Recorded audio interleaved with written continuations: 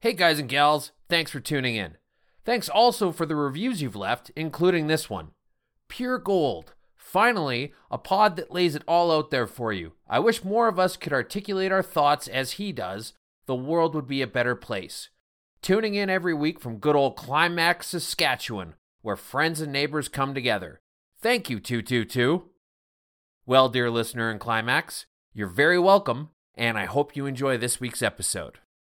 And now, your number one source for what's happening in Canada today. From the mind that brought you 222 minutes, this is my 222 cents. 3, 2, 1.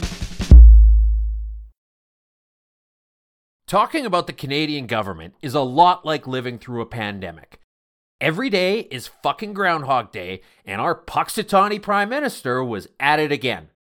The Bloc Québécois voted alongside the Liberals to squash an investigation into what appears to be a very damning cover-up of sexual misconduct in the military. I talked about this in a previous episode, but here's a quick recap. Chief of Defense Staff Jonathan Vance is alleged to have been engaged in sexual misconduct. Harjit Sajjan, Canada's Minister of Defense, and Justin Trudeau himself both denied that they knew anything about it, only to contradict themselves on the public record and have multiple staffers come forward with evidence that their offices had been apprised of the situation. These men chose to do nothing about it for years, all the while extolling their virtues as feminists. Yeah, we believe all women, but we don't have to fucking listen to them. An investigation was trying to get to the bottom of this, and the Liberals teamed up with the Bloc to shut it down. Now, as bad as the Liberals are in all this, I think the Bloc is even worse.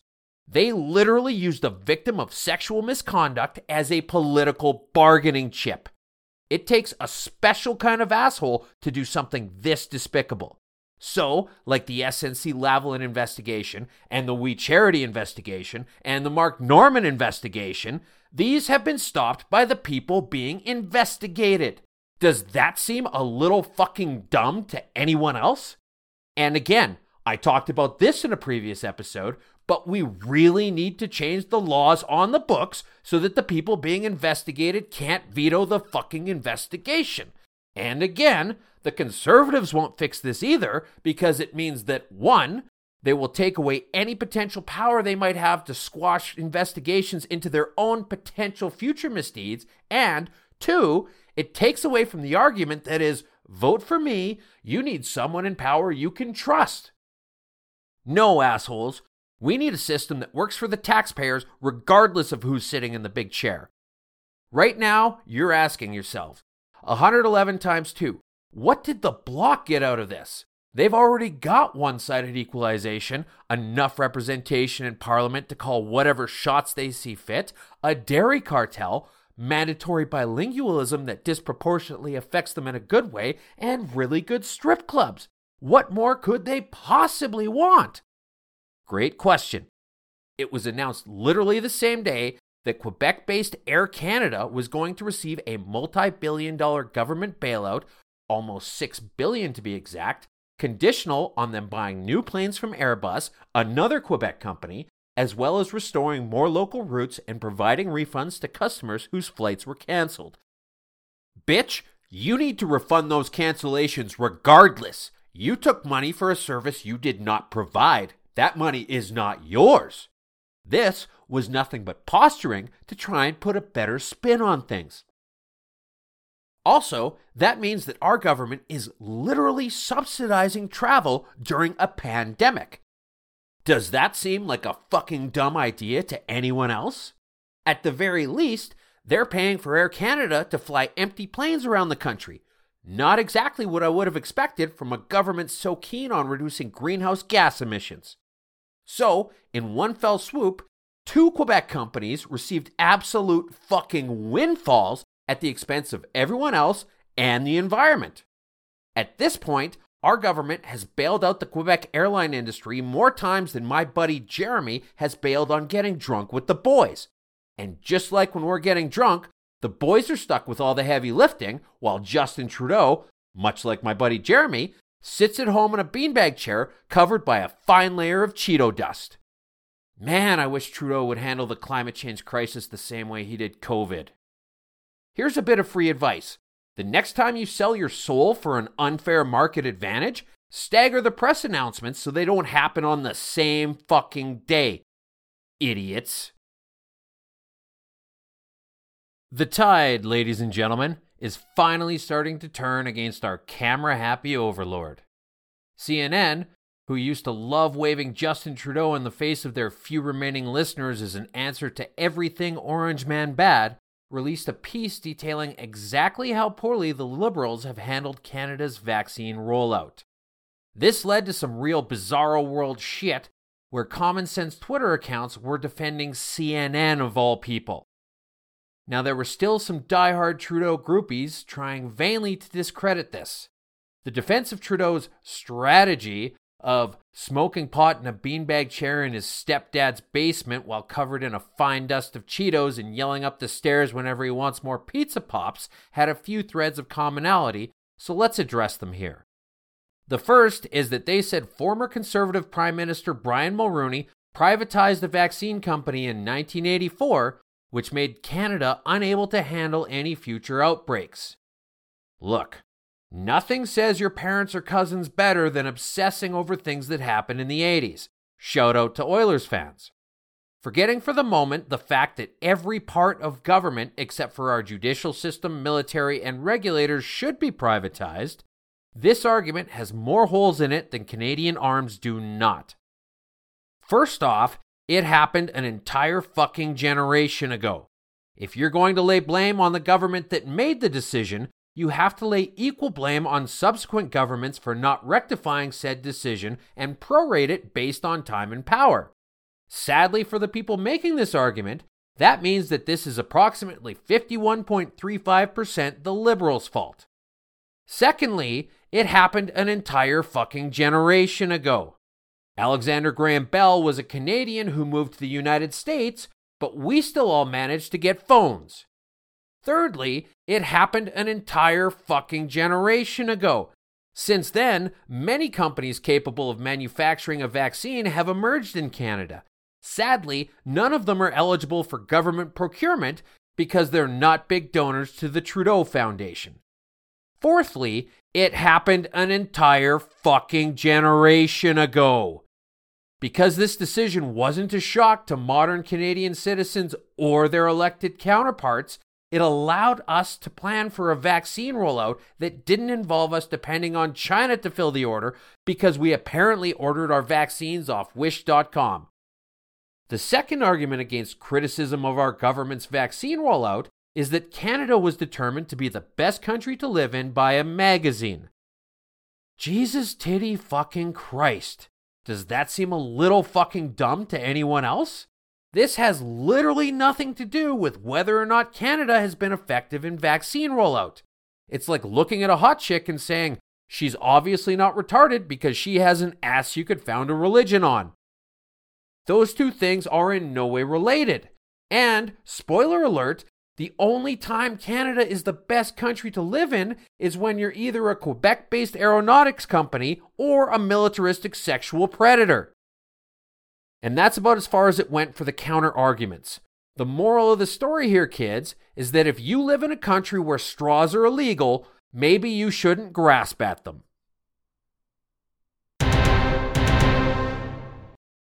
Breaking news. Erin O'Toole announced this week that, if elected, the Conservative Party would be instituting a carbon tax. Tune in next week when he's expected to attend question period wearing blackface.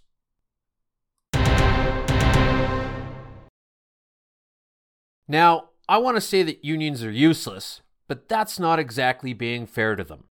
What unions are is toxic. In fact, you'll be hard-pressed to find an economist anywhere that will tell you that they aren't. Firstly, they cause deadweight losses to the economy.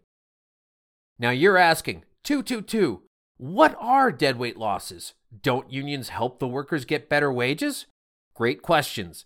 Let me run it down for you. Let's say you have 10 people working without a union and they make $10 each. This small economy makes $100. Now the union comes in. The workers get better wages. say $15. But with the added manpower cost per unit of production, the company shelves some projects because they won't make any money on them under the new system. So now you have 6 people making $15 each. This economy is now making $90 instead of $100, and 4 people don't have jobs at all. That's deadweight losses. But there's more. There's always more. As the unions become more powerful and keep demanding more shit, the companies are less able to compete because the union is an anchor dragging them down. Look at manufacturing. The 3 most expensive items for manufacturing companies are raw materials, electricity, and manpower. Hypothetically speaking, if you make manpower so expensive that it makes sense for them to move their, say, automobile factory to, say, Mexico, they will. Side note, this is also why unsustainably expensive renewable energy hurts Canada's global competitiveness. So now, instead of 10 people making $10 each, you have 0 people making $15 each for a grand total of, carry the 7, $0. And the reason why is that unions have artificially inflated the wages too far past what the market can bear. But there's more. There's always more. Isn't it weird that every time a contract renewal is up, it's always such a big deal? I mean, these guys have been negotiating contracts for years, and they don't start from scratch every time. It should be just a case of adjusting for current market conditions, calling it a day, and going for a beer. But it's not. It's always threats and strikes and lockouts and posturing and vapid speeches. Doesn't that seem a little fucking dumb to anyone else? Yeah, there might be the odd loophole that needs to be closed, like the union I belonged to a million years ago, where we had 15-minute breaks for every shift under 6 hours, so the store scheduled people for 5 hours and 45 minutes and snuck in an extra 15 minutes of productivity. Or, for example, what's going on in fucking Quebec right now. This one's good. You're gonna love it. The Quebec Provincial Association of Teachers had a walkout on April 14th until 9:30 a.m. Seems a bit funny, doesn't it? Why have a 2-hour strike? It's because at these 73,000 schools affected, there was no one to receive the children. The logistics couldn't be redone in time, and parents, well, some of them anyway, have jobs. So, by striking for 2 hours, they effectively shut the school down for the day and still got paid for all their time after 9:30. Watch for that to be addressed in every collective bargain in Canada going forward forever. You see, it's really hard to be a teacher these days. They have to work upwards of 30-something hours a week for nearly 200 days a year, only get the summers off, pull in only around $100,000. Their job security is practically written in stone, and they have a defined benefit pension guaranteed for the rest of their life after they're done that's barely even gold-plated. Honestly, my heart goes out to them for the sheer injustice of it all. I mean, if you're so hard done by, why don't you just quit? Credit where it's due, though. Those clever assholes in Quebec found a hell of a loophole, even if they'll only get to use it once. But it's never enough. It never is. There's more. There always is. You end up with striking workers trying to block farmers in Saskatchewan from getting fuel during seeding. You get right-to-work people who the union calls scabs, which is another example of the left being better at naming shit, crossing the picket lines to work. Newsflash, folks, the unions don't own the jobs. The company has the right to get anyone they want working them, and everyone has the right to do the work if they want to. If union workers would rather stand outside and yell chants like a bunch of retarded monks than actually do the jobs they're hired to do, well, I guess that's also their right. But Unifor does not have the right to dox right-to-work employees like they did in Newfoundland 2 years ago, simply for them trying to put food on their families' tables. The left loves to say that the government has no right to get in the way of what consenting adults want to do in the bedroom, which I agree with completely, but they sure love to have that same government get in the way of what kind of understanding those same consenting adults would reach in the workforce. You see, it's never about reaching a fair deal. It's always an argument about wanting more, never what's thought of as being fair. You might reach a win-win agreement the first time, but they use that as a starting point for the next negotiation. Every iterative time, things move further in their favor. One of the biggest problems with unions is that it creates an environment detached from consequences. There's no accountability. You see, in the real world, if you suck at your job, you can get fired, demoted, have your hours reduced, or any number of things that financially reflect your subpar performance and incentivize you to do a better job. In unions, not so much. In the city of Calgary, union employees average over 10 sick days a year, and that's before the pandemic. In 2015, Constable Stephen Baker in that same Calgary, Alberta, left his restricted firearm in his vehicle while having supper with his sister at a bar. When he left shortly after 11, he found that his car had been broken into. The restricted rifle inside had been stolen, as well as several notebooks with confidential case information. The man in question was suspended with pay for about a year while the investigation ran its course, at which time he was reinstated. This one's funny. Let's say you're a regular citizen. Let's say that as a regular citizen, you have a restricted firearm in your vehicle. The only legal way to transport it is to go directly from point A to point B. Do not pass go, do not collect $200, and most definitely do not stop for supper at a bar until after 11 p.m. If you, as a citizen, were caught doing this, you would face criminal charges. What criminal charges, do you ask? A maximum of 5 years in prison, according to the Canada Criminal Code. This guy set up shop at a bar on his way home with a restricted firearm, and because of the strength of his union, he managed to avoid jail time and still be paid his regular wage for a fucking year. I mean, what was this guy's plan anyway? He couldn't have legally put the rifle into a cab, he couldn't leave it there overnight, and several hours of supper tend to lower one's ability to operate a motor vehicle safely. Hell, we even have laws for that kind of thing that people like him are generally tasked with upholding. Does this seem a little fucking dumb to anyone else? It begs the question, are we a country that takes gun control seriously, or are we a country that gives special favors to the right people? I have a restricted license. It came all the way from Miramichi, New Brunswick, and it comes with the stipulation that I don't break the fucking law. If I, a random citizen of this formerly great country, decide to take a big ol' shit on firearm regulations, it comes with consequences. Mainly, I won't be able to get them afterwards, but also, it can mean I go to jail. Not to sound like a broken record, but it's rules for me and not for thee.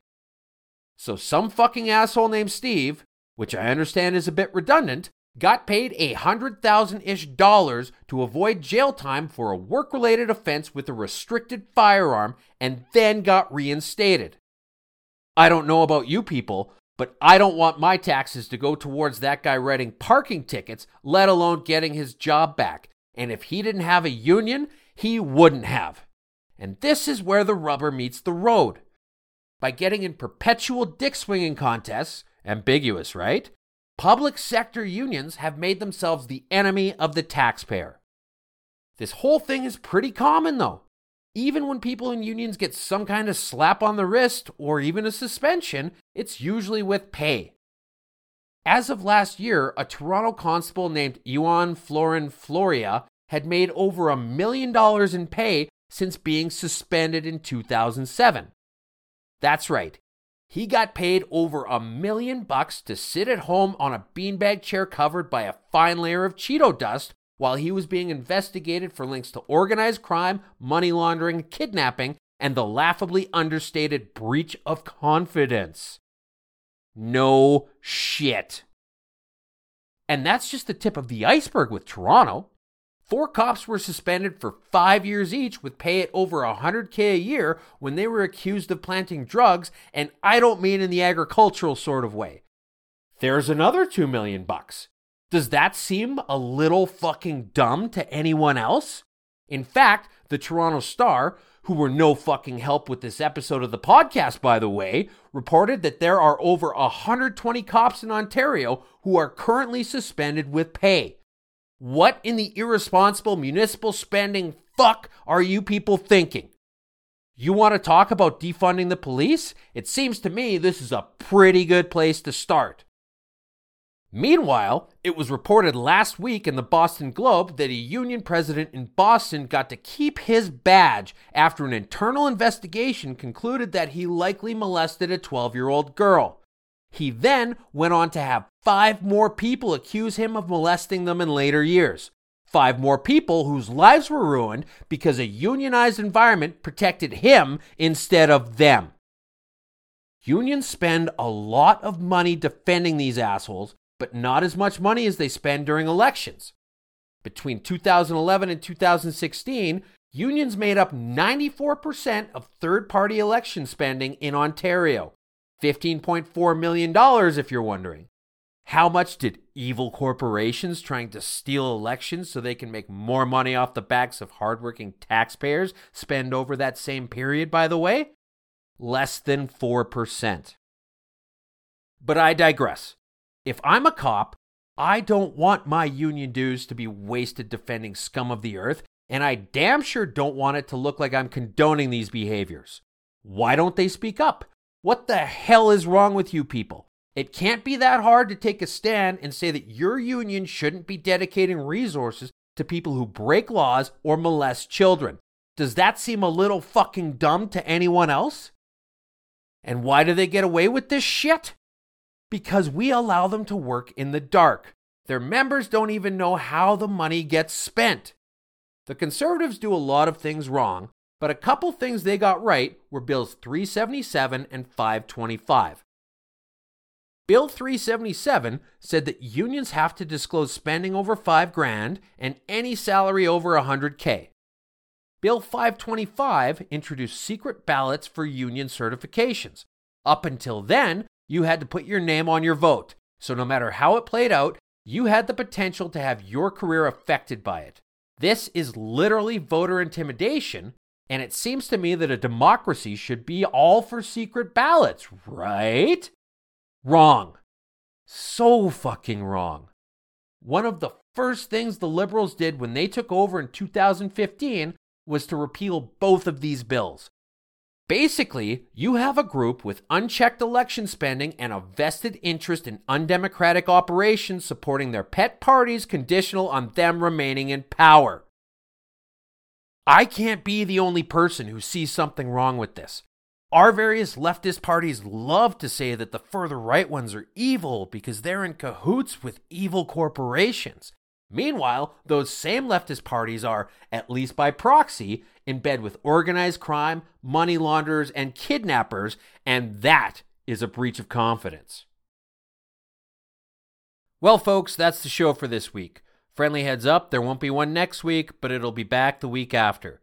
Thanks to James Butler and Gwapogi Talaba. This country has been broken, and addressing the unchecked power unions have would be a good start to fixing it. But that's just my 222 cents.